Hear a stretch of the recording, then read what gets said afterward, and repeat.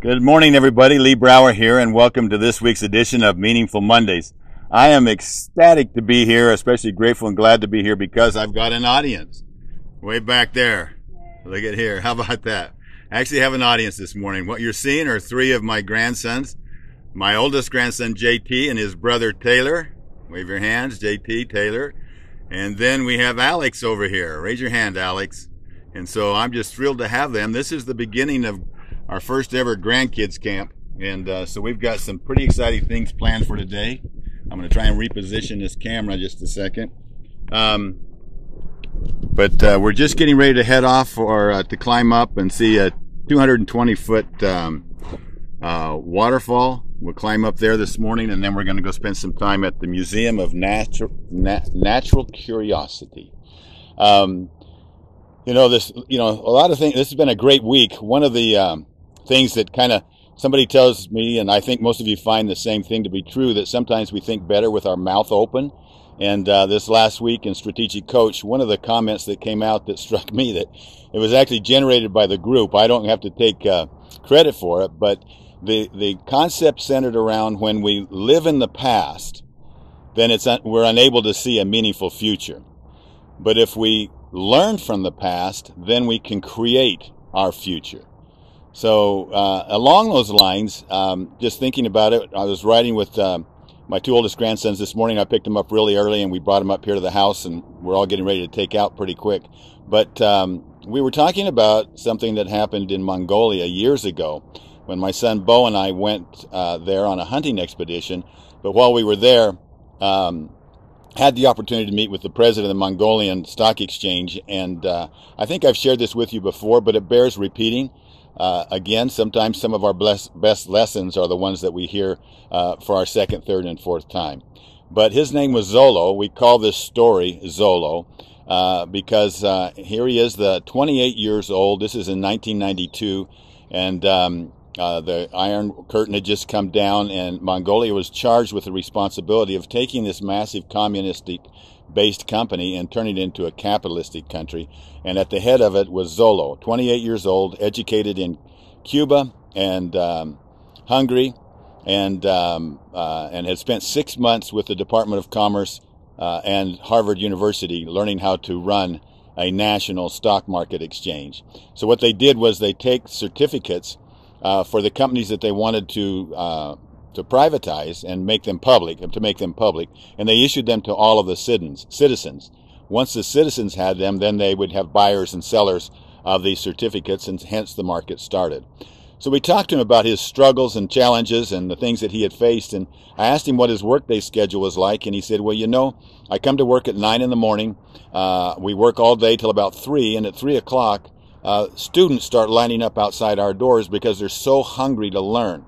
They're so hungry to learn about capitalistic society, how to run a business, how to be an entrepreneur, what is democracy. And we teach them till into the evening, and then we wrap up at night. And sometimes it's 10, 11, 12 or later before we get home. And we do that 6 days a week. And on the 7th day of the week, we kind of come in and catch up and get ready for the next week. And I said, wow, that's amazing. That you do that. What drives you? And he said, we're living in a country right now that is very confused. We don't have enough exports to manage the imports. And so consequently, you see in our hospitals when glass breaks, we don't have enough glass around to get the windows replaced on time. And, we really have a huge inflation rate. And so he says, it's concerning. And the Politburo, in their attempt to be elected for the very first time ever, are out telling the people, don't worry, everything is okay.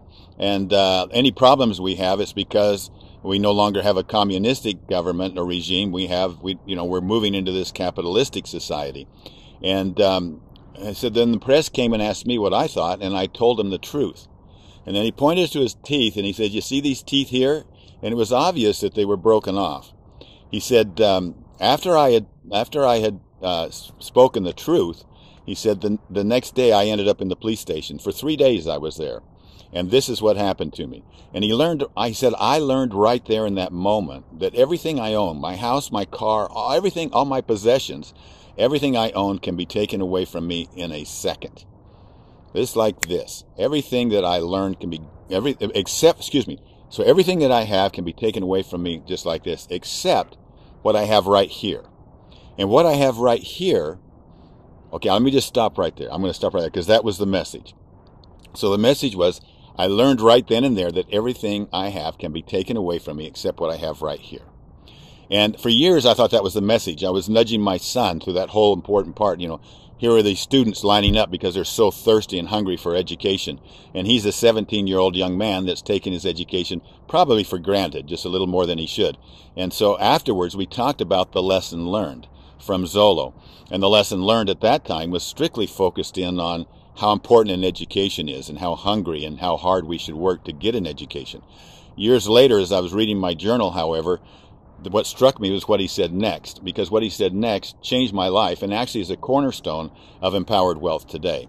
And what he said next was, remember he said, everything I have can be taken away from me like this, except for what I have right here. And then he said, and what I have right here, nobody can take it away from me. However, if I die, it dies with me. But if I give it away, it has a life of its own. Now, isn't that true? We go through life with all these wonderful experiences. Can you think of anything in life that we can't learn from? I can't. And I challenge you. I think that everything that happens in this life is for learning. And so how do we take the learning? If that's the case, can we be serious about it? Can we capture the experiences that we have and ask ourselves, what is the learning that's here to occur? And if we can find it, name it, brand it, and share it, it will have a life that will outlive us. I hope this has been helpful to you. Use your past to be the foundation for your future. If you learn from your past, you can have a bigger future. However, if you're a victim of the past, then you're forever locked into not having that bigger future. So enjoy this week. I hope it's meaningful for you. It's going to be meaningful for me because we're starting out with grandkids day today and tomorrow, and so it's going to be a wonderful experience, and I'll talk to you next week. Bye-bye.